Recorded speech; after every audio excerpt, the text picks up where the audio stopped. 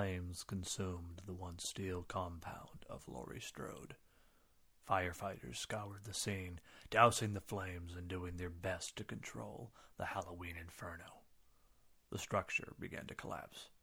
Frames and timbers gave way to rising heat. Soon the house would be just a memory, and the curse of Michael Myers at long last extinguished. But,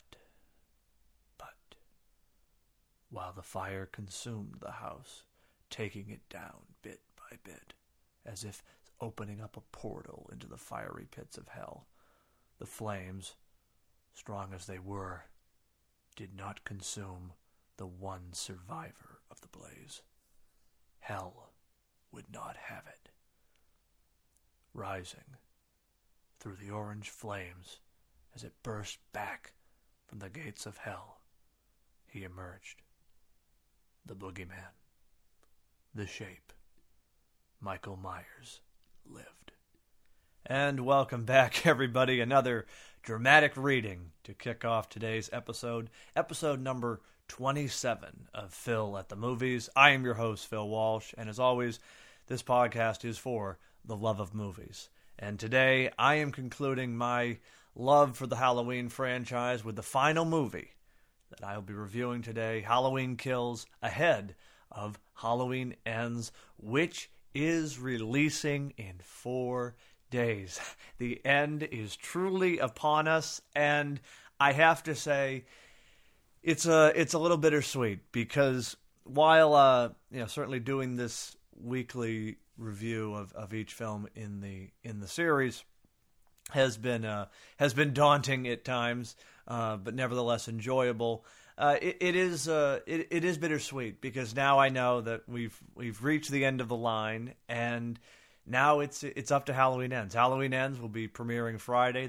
As of the recording of this podcast, we're now just 4 days out, but it's a surreal moment in a lot of ways because even though I've been waiting for this movie all year, it's easily been my number 2 most anticipated film of the year, and in many ways I could almost argue it might even be my most anticipated film. There's just so much at stake with it, but this is it. I mean, again, I have said, and I think we all know, especially if you're fans of the series or even just a casual fan, this will most likely not be the last Halloween movie. I'm sure there will be some reboot or remake down the line or some new iteration of the franchise.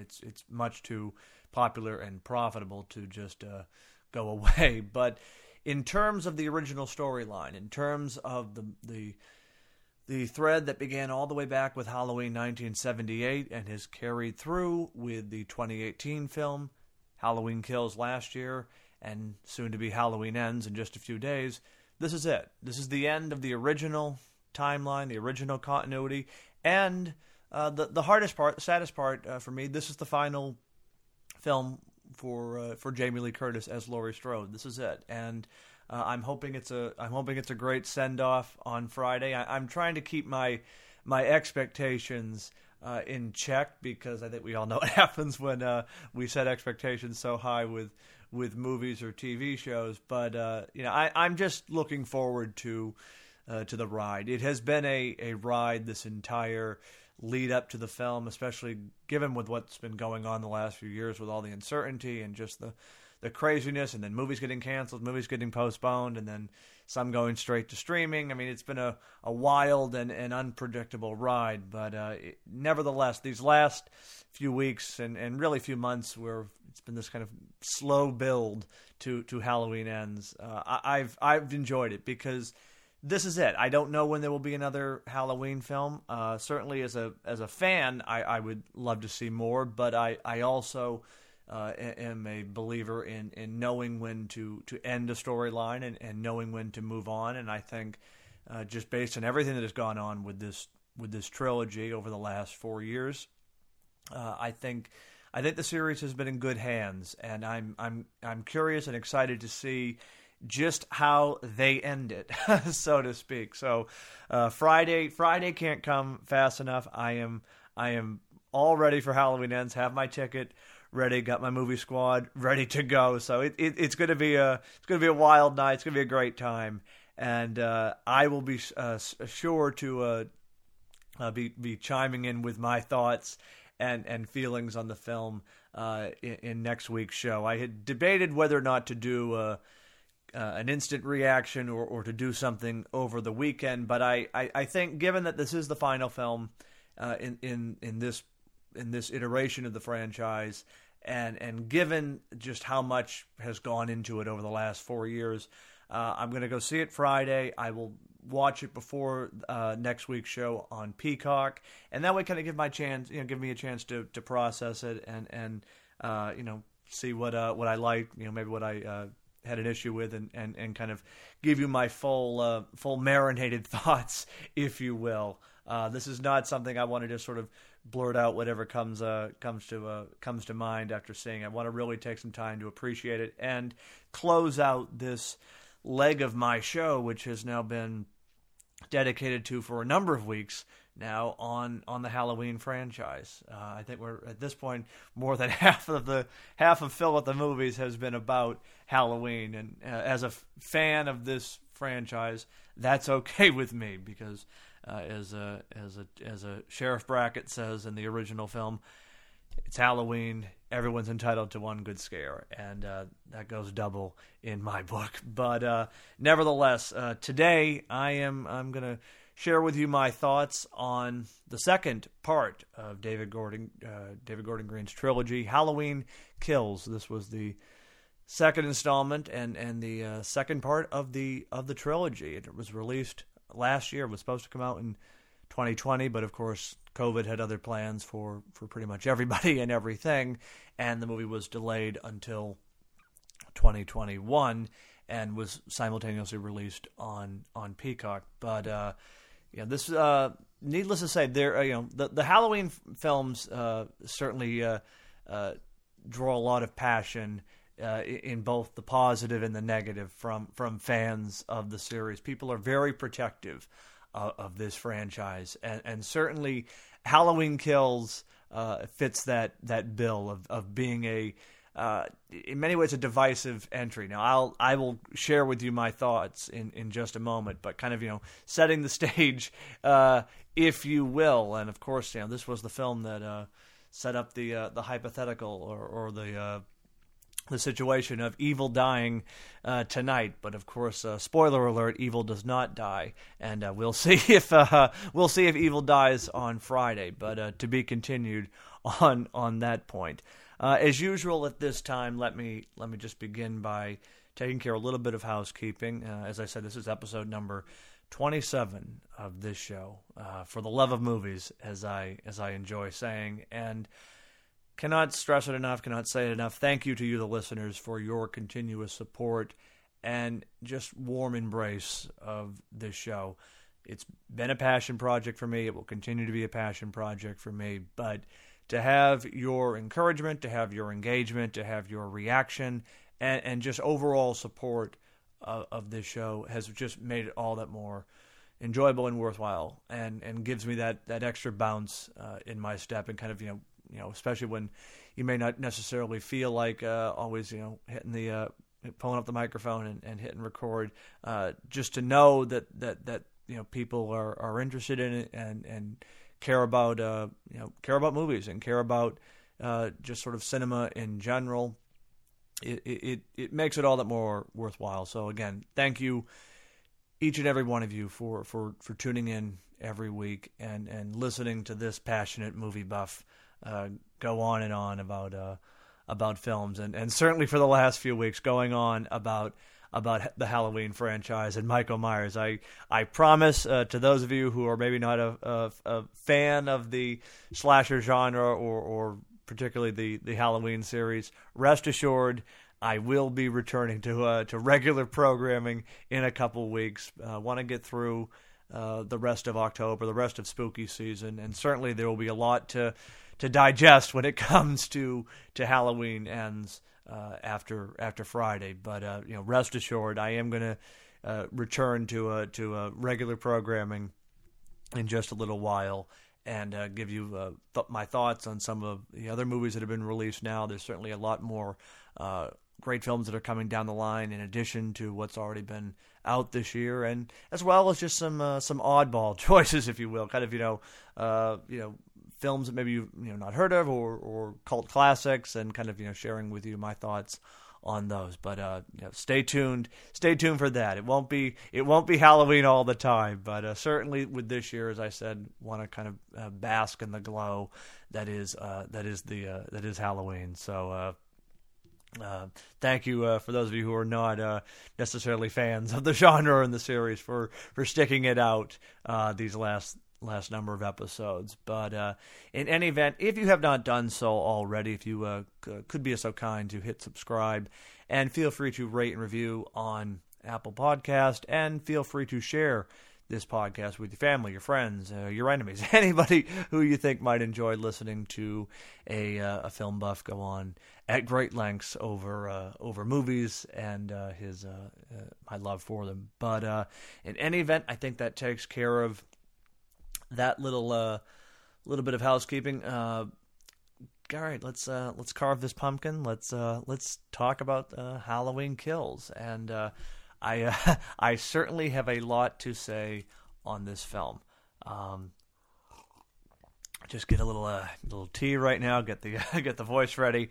So, as I indicated last week, Halloween 2018 is my favorite film, my favorite sequel in the series, and it really, as far as coming close to the original, I think Halloween 2018 really fits the bill. Again, it's not flawless, but by and large, it was the best Halloween film that I had seen to date. In terms of a sequel, and it really reinvigorated the franchise. It made Michael Myers relevant, made him scary again, brought back Jamie Lee Curtis as Laurie Strode, and as I said, it was a huge box office success, over almost a quarter of $1 billion, which was just incredible for a slasher movie, nevertheless. But of course, with this series and with Michael Myers,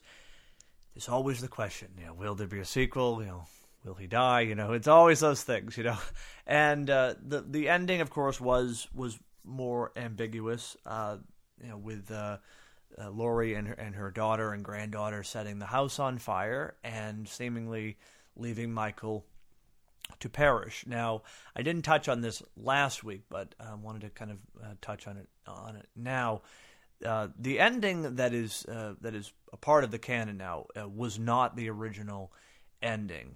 There was a different scripted version, and it was actually shot. And apparently, the test audiences did not care for the ending, and so they went back and redid it, and we got the ending that we have now, which is the trap in the basement and the house being burnt down. Kind of a very symbolic ending, with again some ambiguous hints, with Michael seemingly MIA at the very end, and then of course over the end credits his breathing is heard. But the original ending for the film was much more of a showdown between Michael and Laurie, a real physical confrontation. And if you watch some of the earlier trailers and TV spots, you can see images and clips from what was the original ending. And essentially, it was Michael and Laurie having a knife fight in her front yard. And it was, again, reading through the script, it was very brutal, very raw. And ultimately, Michael got the advantage on Laurie. She was severely injured, sort of like how it was in the final film. But nevertheless, he was injured, she was injured, and it looked as if all was going to be lost for Laurie. But then Karen, who originally was called Shayna in the script, shows up with the crossbow. Which, if you watch the film, there's a certain shot where you can see the crossbow in the background behind Karen. So I mean, kind of all adds up with symbolism and foreshadowing. But nevertheless, in the original ending, she shot Michael with the crossbow, and she got him in the chest, and essentially he kind of whimpered off into the woods, and Laurie was protesting, that she wanted to make sure he was dead, but Allison and Karen took Laurie away. And again, sort of the same ending, them riding off, and then the way it ended in the script and in this original ending, Michael sort of wandered into the woods and sat out in the backyard where Laurie's mannequins were, and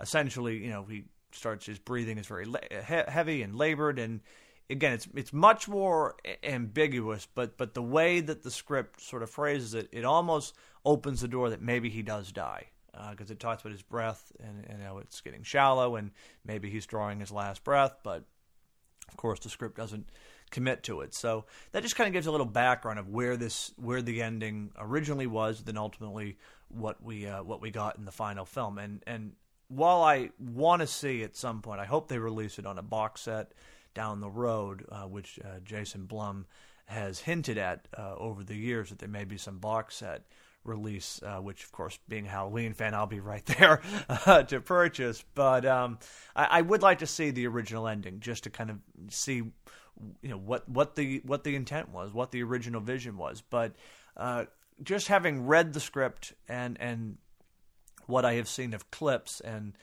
sort of various recreations, the much more creative individuals can do online.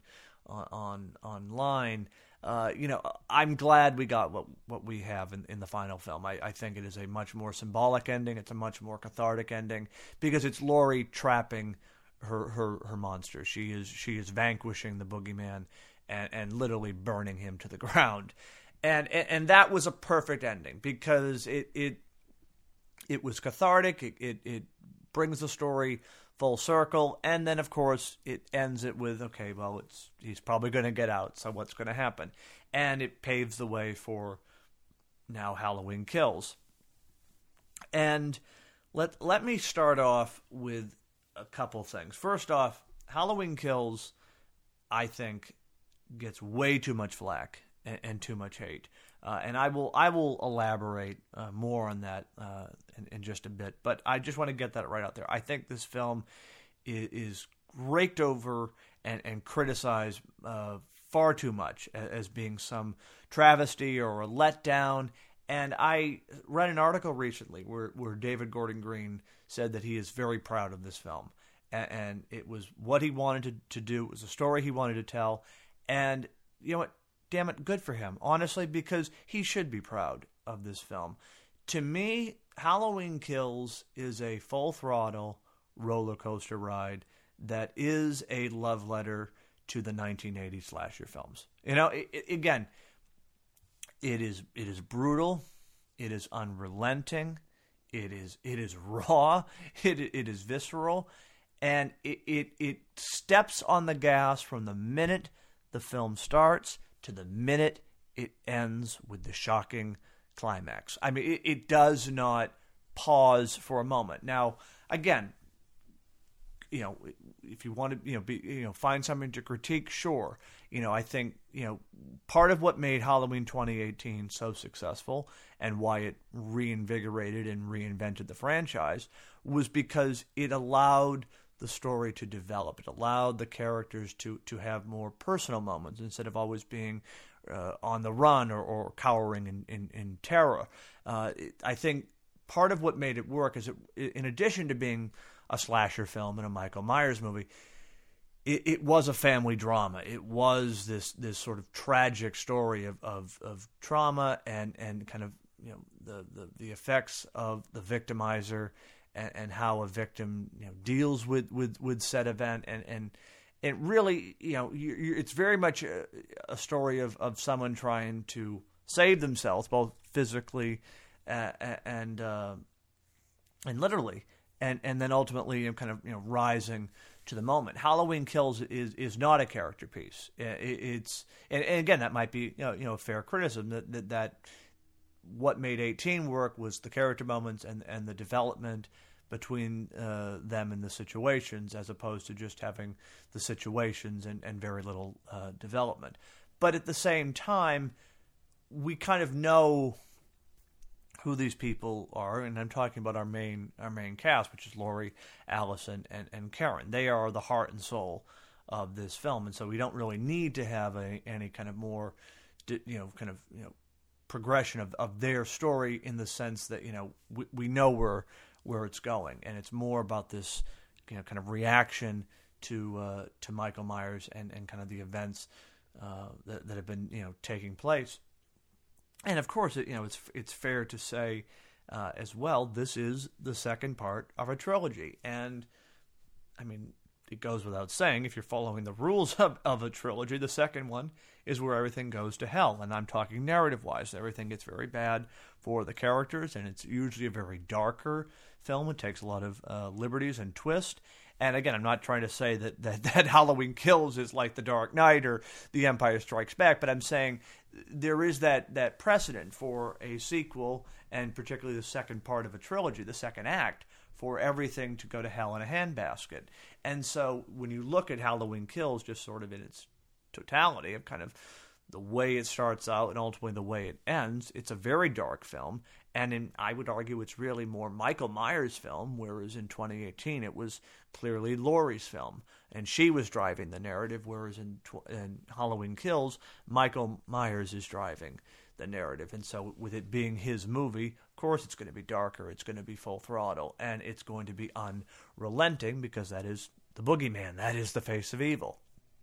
Now, I think part of what may have contributed to the challenges for this film was, I mean, COVID is sort of, the delays and the simultaneous release on Peacock. I don't think that's anything. I mean, I really think, like, again, real world events happen, and they, you just sort of react to them. I think what may have been the issue, or a challenge that was set up by the production company, was that this film was announced alongside Halloween Ends. So it wasn't like, okay, we're going to do a sequel, and then, okay, we're ending it on a cliffhanger, we'll come back and do the third one. We went into this, meaning the audience, we went into Halloween Kills knowing that it was the second act in a 3-act story. So we knew, just narrative-wise, that there was going to be a cliffhanger of sorts. We knew things were not going to be resolved completely, because in 2022, or originally 2021, Halloween Ends would be the final part of the trilogy. So it kind of had the burden, I'm talking Halloween Kills, of being its own thing, while also contending with the pressures from the previous film, as well as setting up the stage for the third film. And so I think it was a tough balance, and that may have contributed to a lot of people's kind of issues with the film. And again, I'm speaking more broadly here, because there are some weak points to say the least. But we'll deal with that in a moment, because I want to get back to sort of what my thoughts are on this film and what I really love about it. Because I'll be honest, I can make the case for Halloween 2 being my second favorite sequel after Halloween 2018.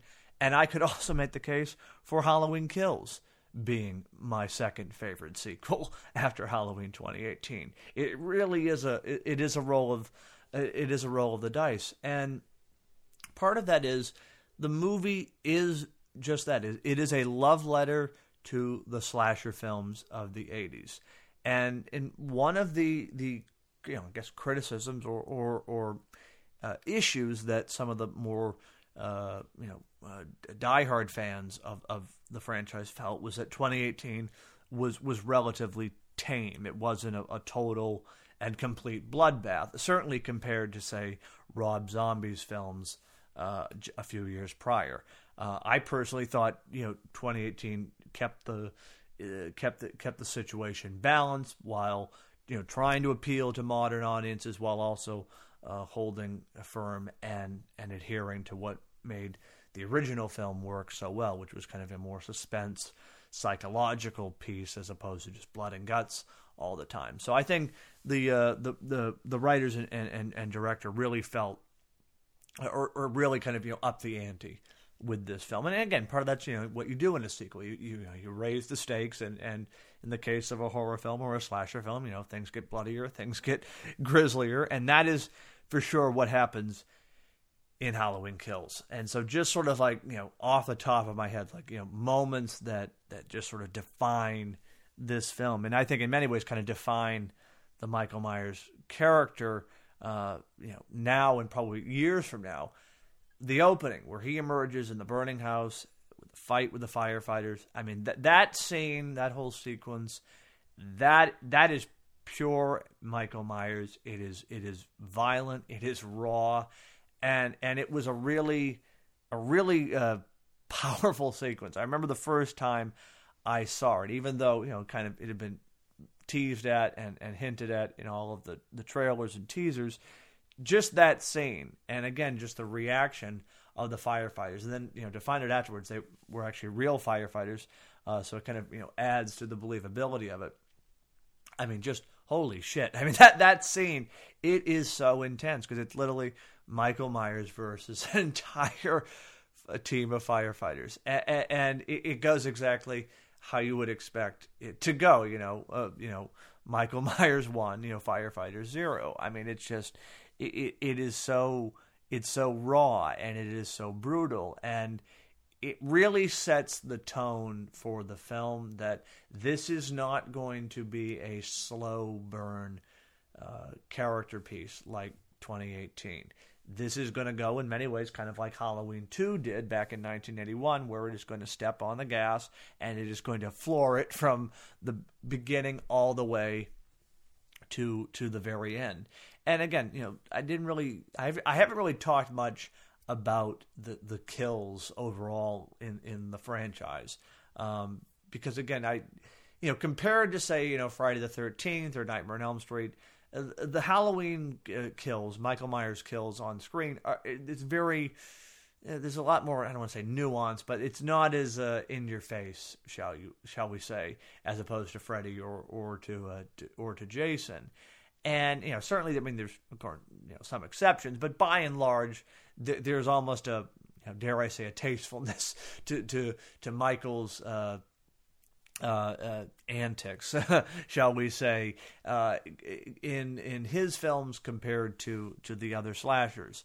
It's more about the suspense and the guy chasing you or not chasing you, but just slowly creeping after you in the mask, as opposed to just how many creative ways can we kill somebody. Halloween, the original, relied heavily on suspense and tension, as opposed to in your face blood and guts. This film really flips that logic on its head, and it's one of these situations where, I mean, they outdid themselves with how creative. It's so bizarre having talking about this, but they really outdid themselves, and Christopher Nelson and his whole effects company really shined in this film, because just in addition to the details with how the mask looks and the costuming, the effects of the blood and the guts and the kills, it really it puts Halloween in a whole different category as opposed to what was going on then. And frankly, it's some of the most memorable stuff in the franchise. I mean, the poor woman getting the fluorescent light bulb to the throat, or the whole sequence with Michael jumping on the car and taking down everybody inside. Like, I mean, there's so much with this film. I mean, Cameron's untimely timely demise in the Myers house. I mean, everything is so brutal and raw, and like I said, tying it back, it really. It's Michael. I mean, for a character who doesn't speak and we, the audience, don't get to see inside his head, the film does its best to try and showcase this man, this monster, this shape, and it's really his narrative. He is the one driving the story from the moment he steps off of the house and all the way to the very end, with the showdown at his old homestead. Again, taking a character that doesn't speak and then using that character to kind of drive the narrative.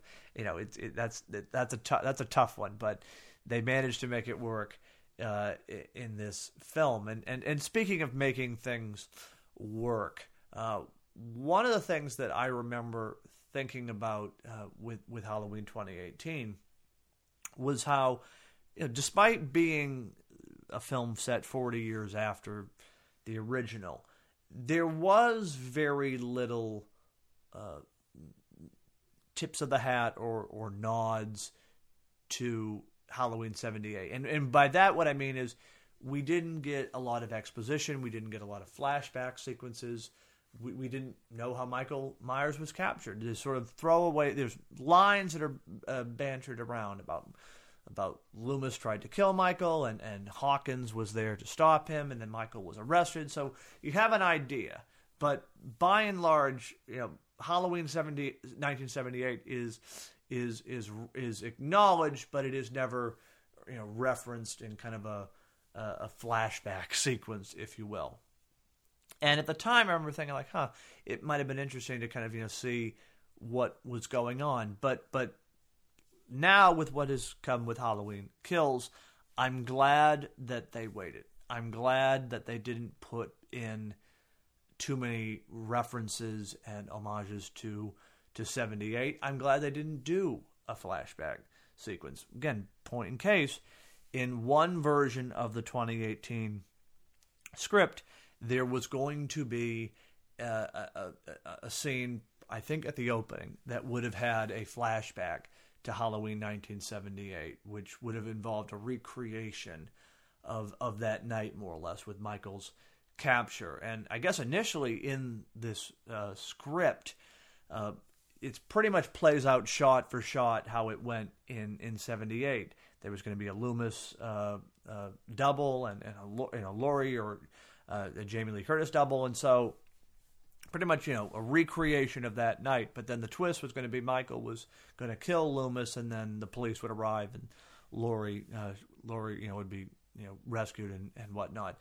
And I guess, by and large, they decided to not do any references to that opening. They didn't want to spend the time, obviously, financially to do a recreation, but also just narrative-wise, they wanted to start their story and get it focused. And I guess it was actually John Carpenter who said, don't touch the ending of 78.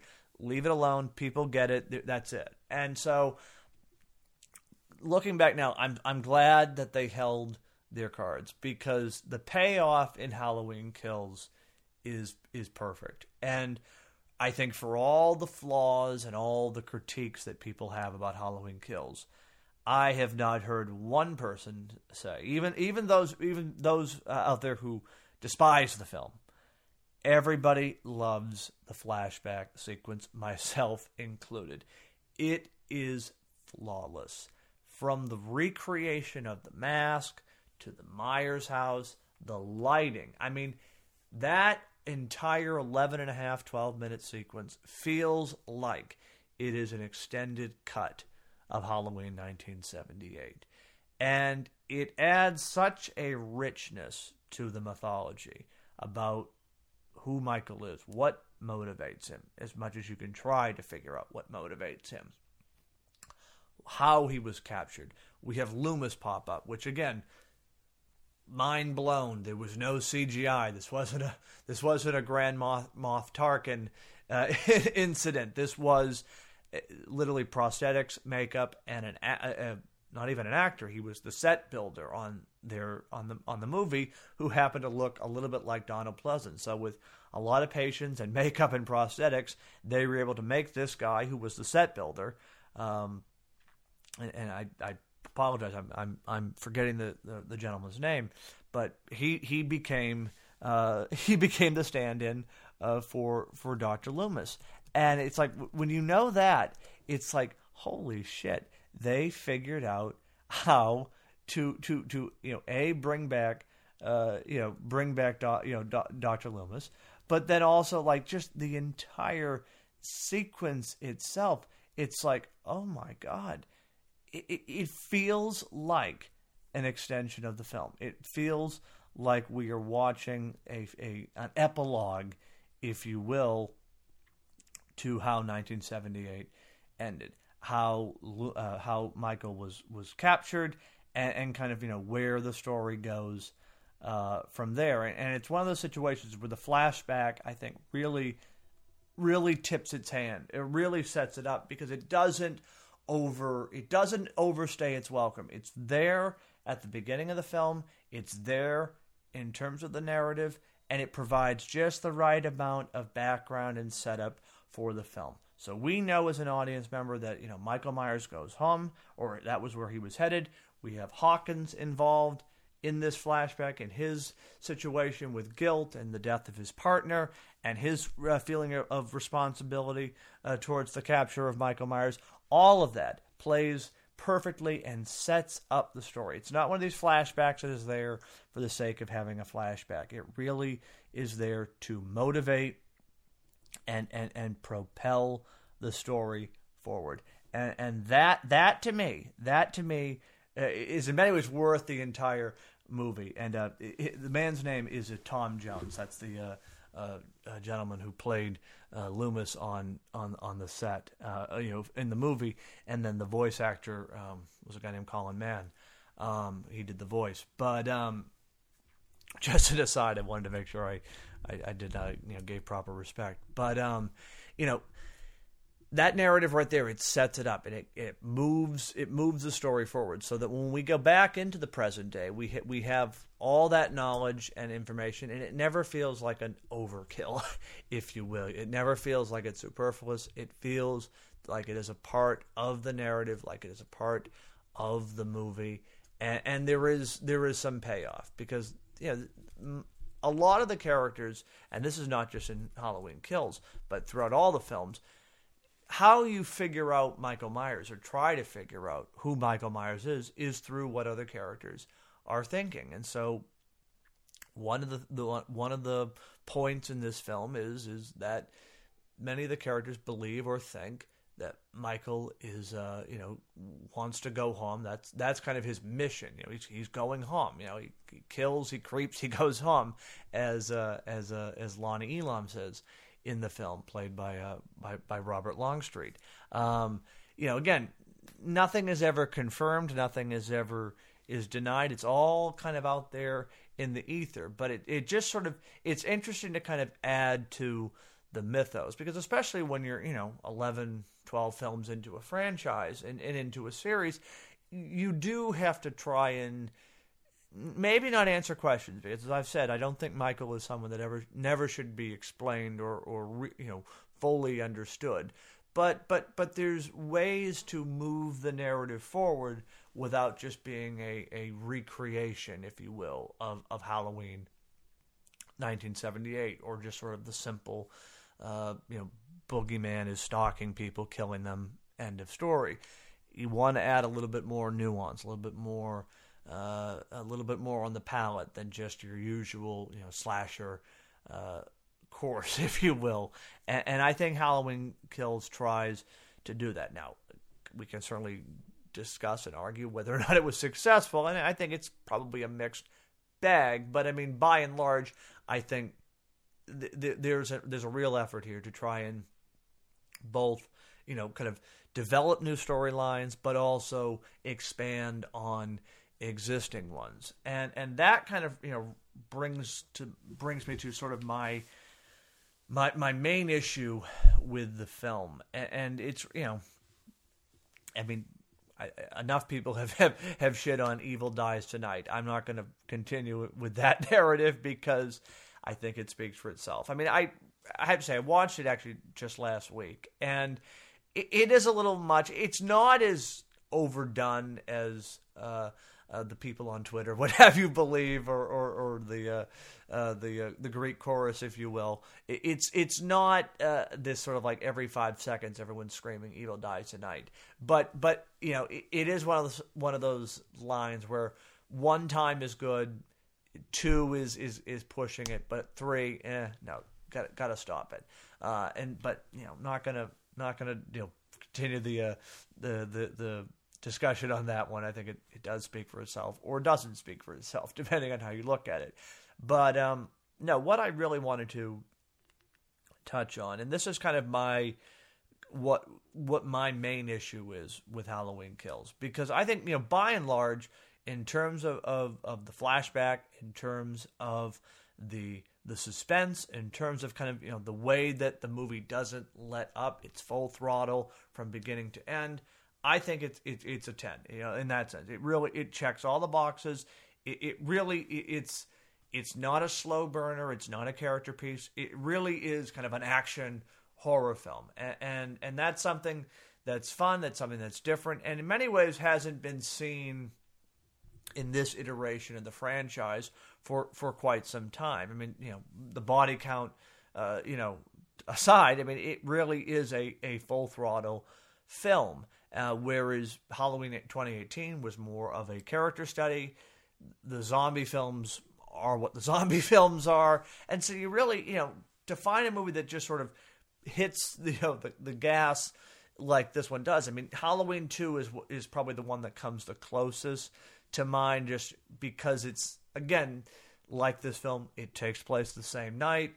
You do have the hospital setting. So, I mean, there is that sense of poetry of things kind of rhyming with each new line. But, in terms of kind of just the way it was paced and the way it was set up, Halloween 2, I think, came the closest to mind, just in terms of like nonstop. It keeps going, and then finally, it reaches its crescendo. Halloween 2, obviously, with its explosive finale. Halloween Kills with its shocking kill at the very end. But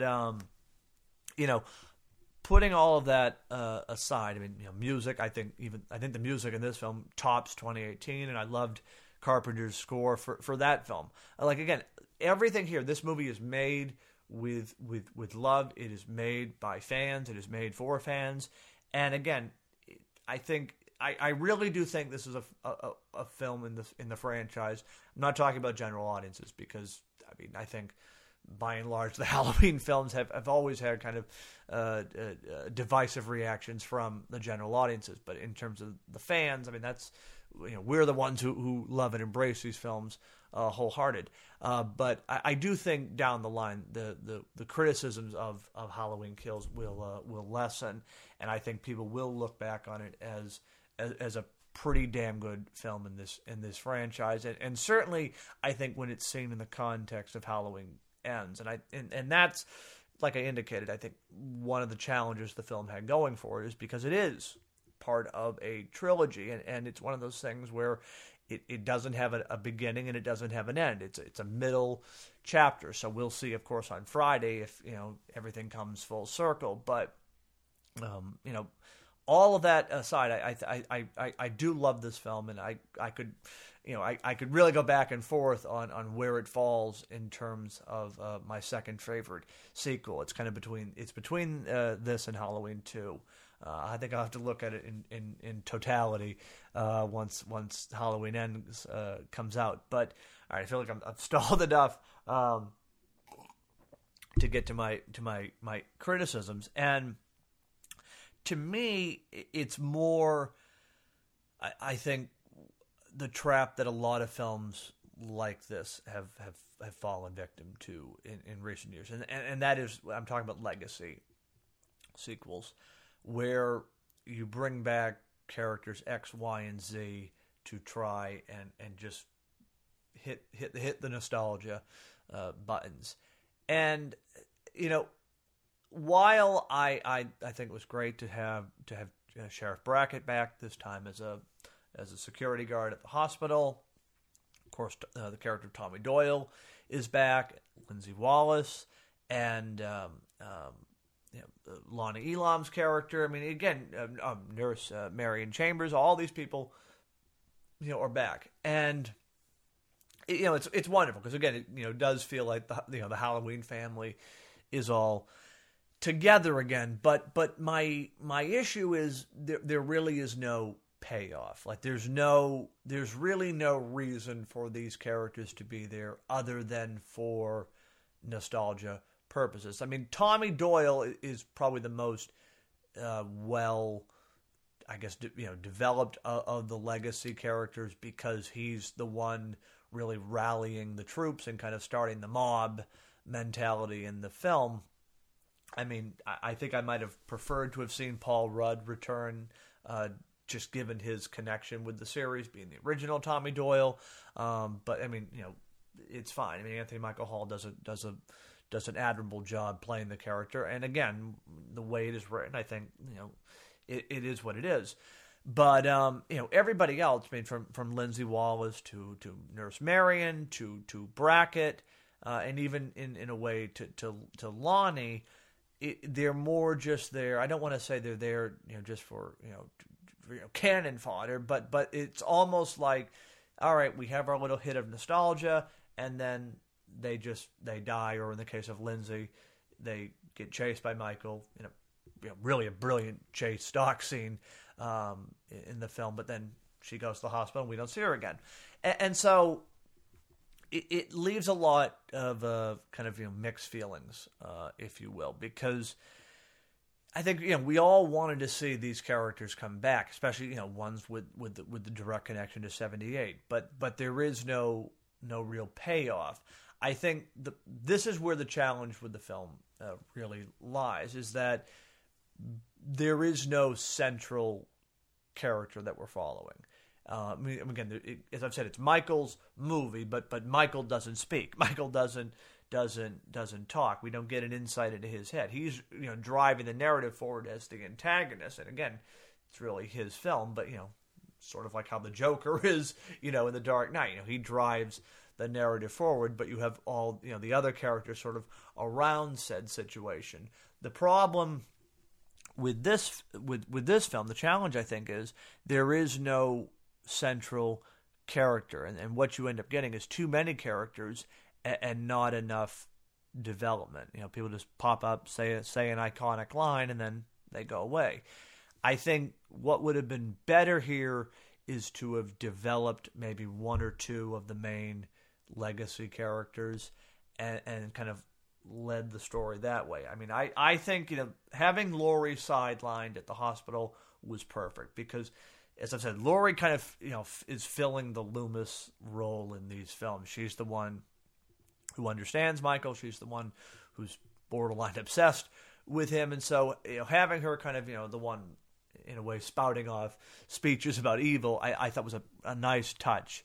And again, sort of, played into the Halloween 2 vibes with her being at the hospital, but this time, she really is sidelined. I thought that was, again, bold choice, and it did pay off because it kept Laurie out of the action because, ultimately that's being set up for Halloween Ends, but it allowed, in this case, Karen and Allison to sort of, rise up and kind of pick up the knife, if you will, from Laurie and go after Michael.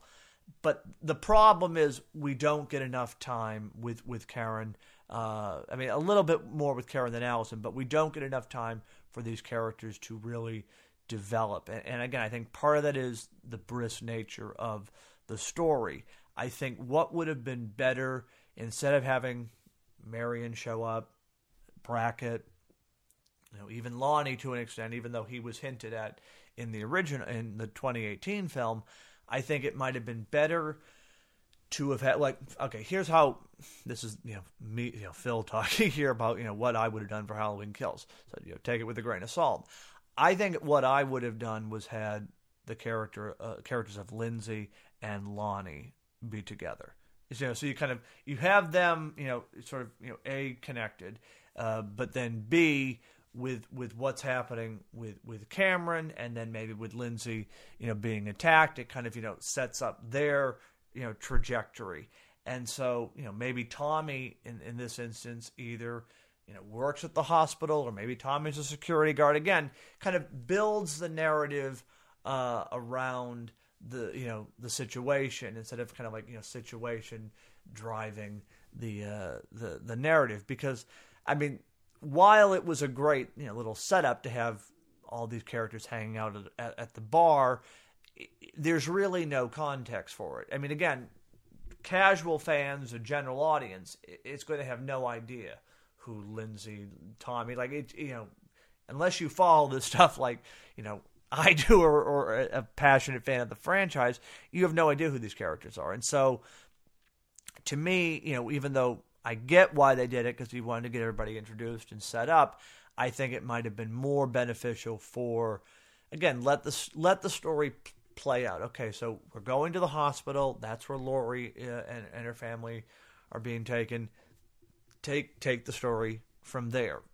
Maybe Tommy's a doctor. Maybe Tommy's working in admissions. Again, put them all in that situation, and then the drama rises out of that as all these characters eventually interact. Again, hypothetically, you're saying, if Lindsay and Lonnie are together, or, maybe her and Tommy, whatever. But, like, everybody's sort of converging on the hospital. Everyone's already there. You know what I mean? But those are just, spitballing off the top of my head. How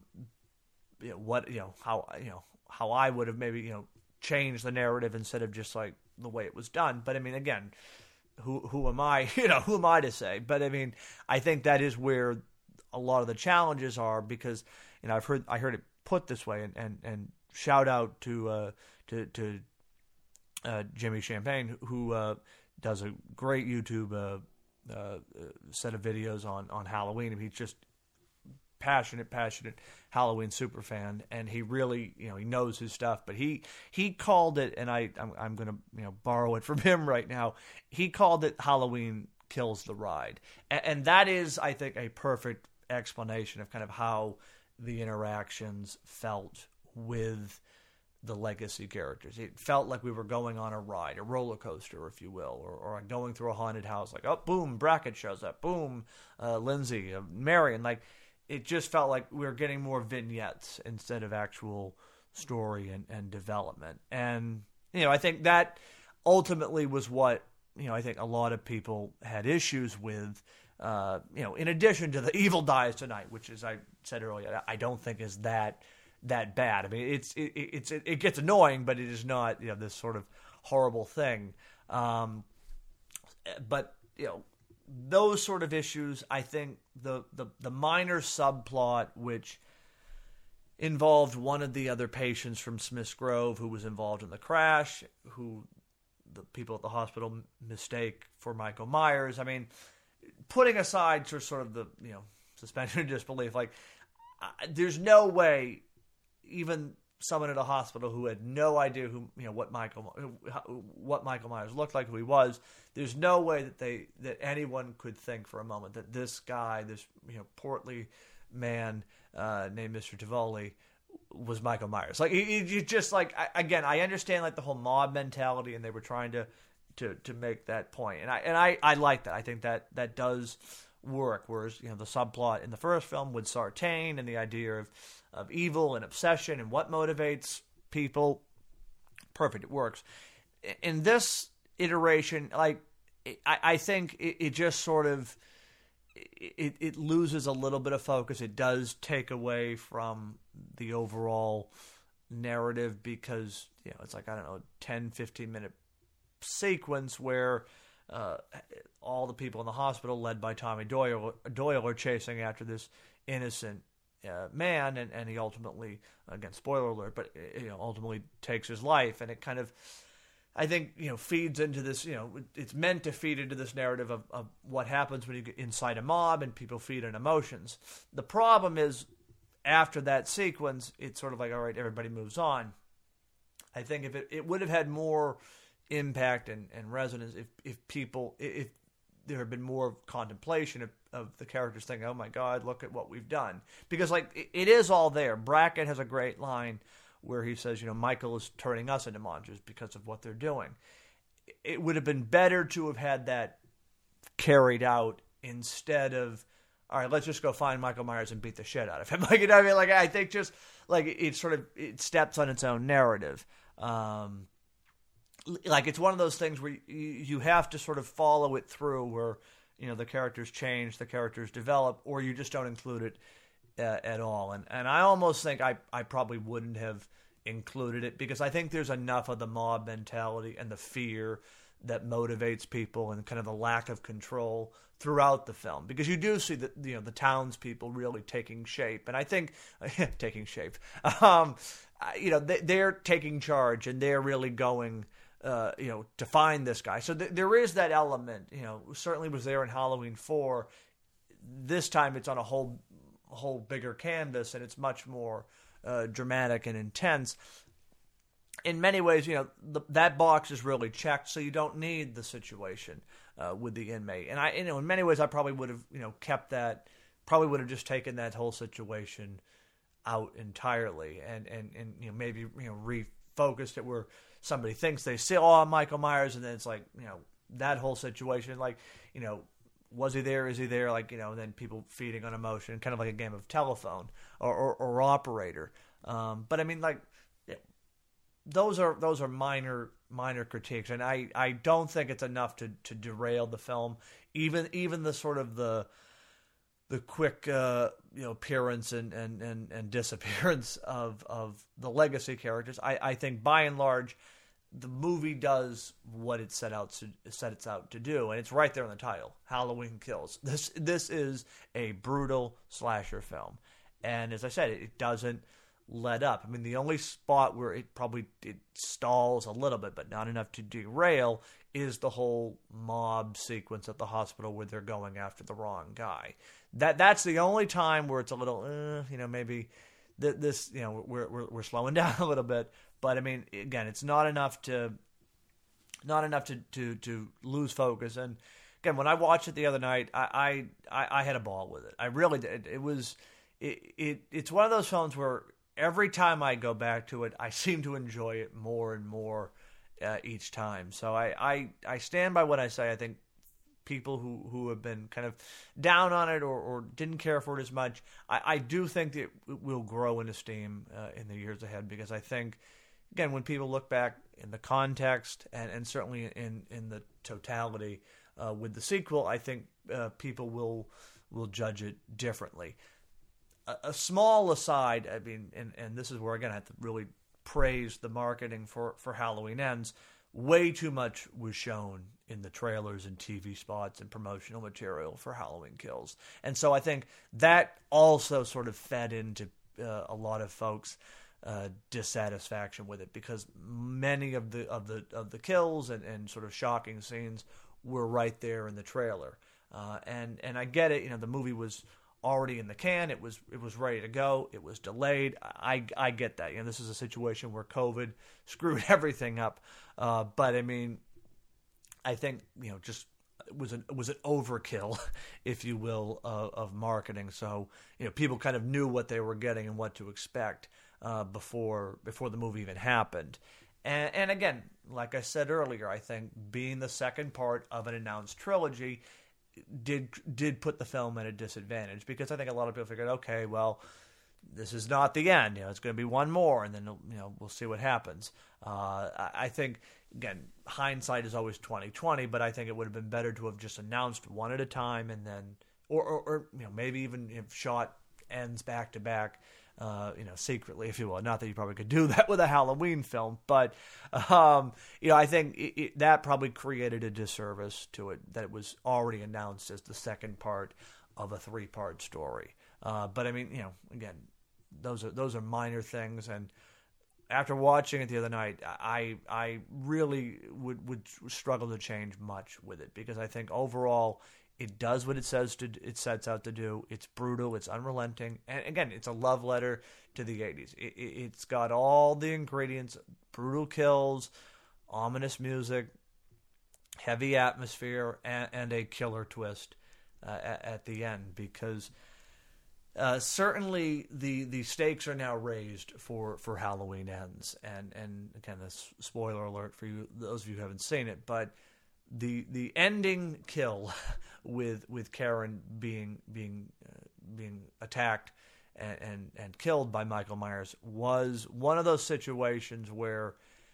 looking back on it, you figured one of the main three was going to be killed off, just the way the narrative is set up.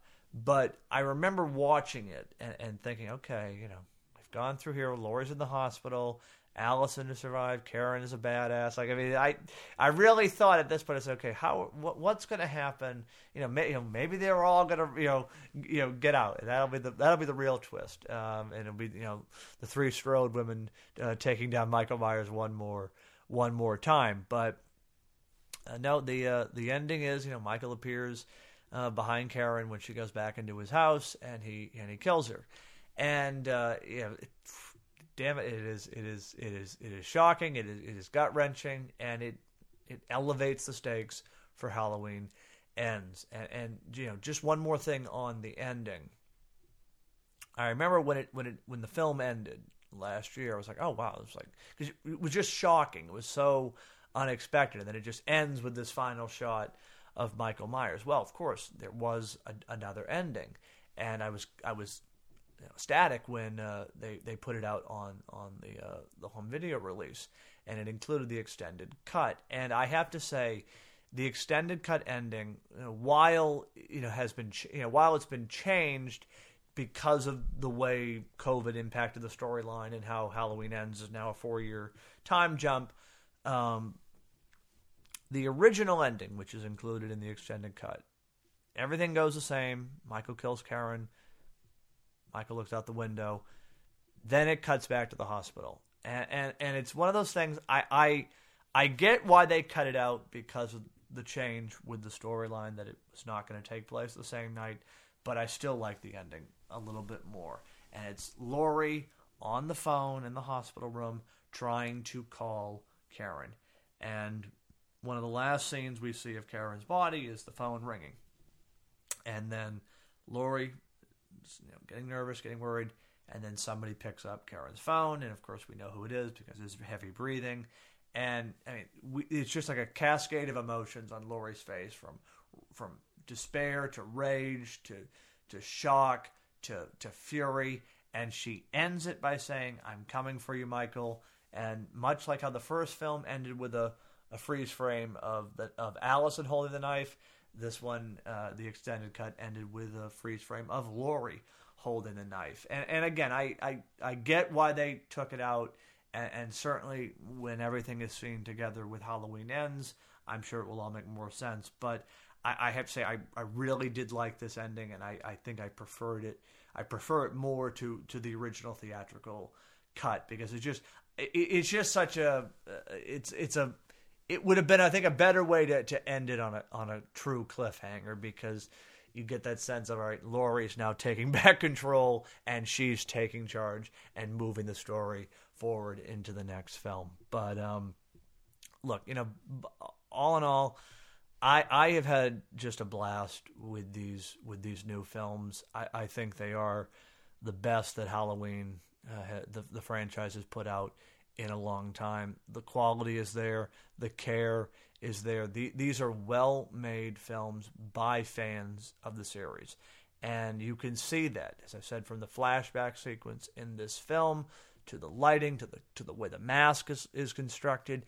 All the ingredients are there for a perfect horror film. And again, as a fan of the franchise, it's been a wonderful time to be a fan of Halloween. I mean, Michael Myers has never looked scarier.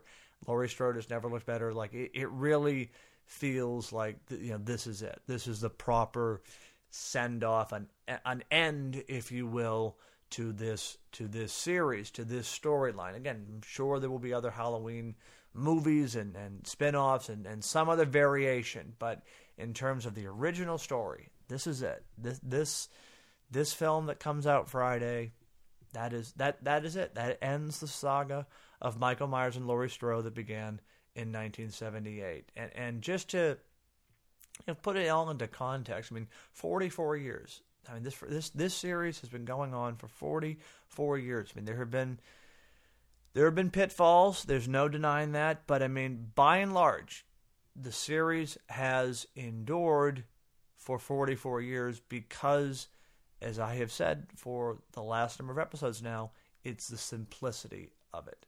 It's, what these films especially have done is really gone back to the basics of what made Michael Myers terrifying in 1978 and what made him a cultural icon. And that, it's not about family issues. He's not some kid with mommy issues. It's not about broken homes. It's not about druid cults. It's not about psychic connections.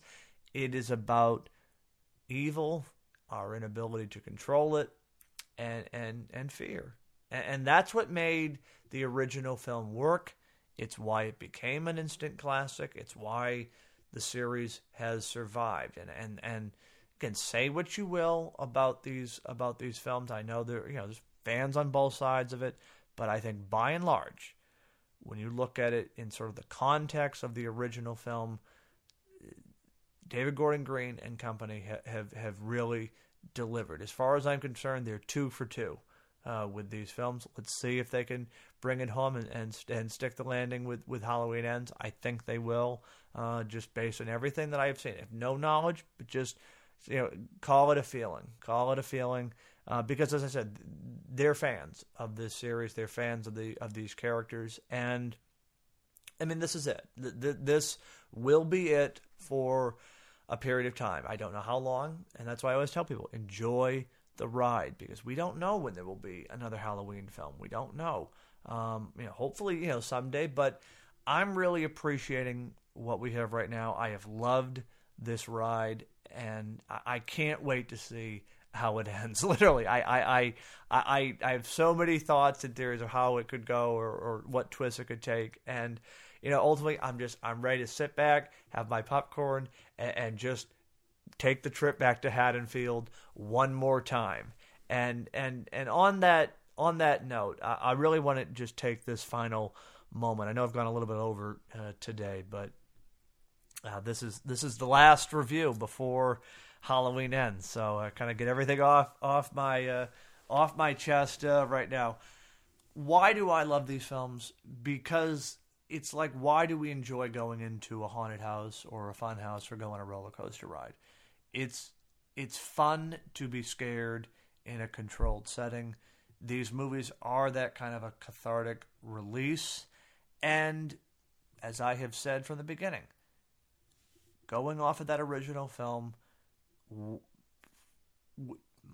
say what you will about your Freddys and your Jason, none of them hold a candle, as far as I'm concerned, to Michael Myers. And what makes him work compared to the others, I think, is the simplicity. It's this blank face, this blank mask. We, the audience, can project our own fears and terrors onto that shape. And then when you surround said shape with characters who are believable, who are identifiable, and likable, you're invested in the story. Again, look at the original. You look at even the newer films. They're well-crafted characters. We're invested in their story. And certainly when it comes to Laurie Strode, there is no better final girl. There is no better scream queen than Laurie Strode. And I have to just say, as a fan of this series, and certainly as a fan of her work in it, and in terms of her filmography in general, Jamie Lee Curtis, nothing but love and admiration for her. I don't expect her to hear this, but I'm going to say it anyway. You are the best. You are what has made these movies so special, and thank you from the bottom of my heart for being Laurie Strode, for giving us someone to root for, to show us someone that never backs down, that's someone that always fights and never quits, and will always be the ultimate final girl. I mean, there's nobody else. I mean, Laurie Strode is the one, and I think it does speak to this particular franchise. These characters are not found, as far as I'm concerned, in any other horror film. You have, bits and pieces in Friday the 13th, Nightmare on Elm Street, but the Halloween canon is different. I mean, you've got the connection with Laurie, you've got obviously Dr. Loomis.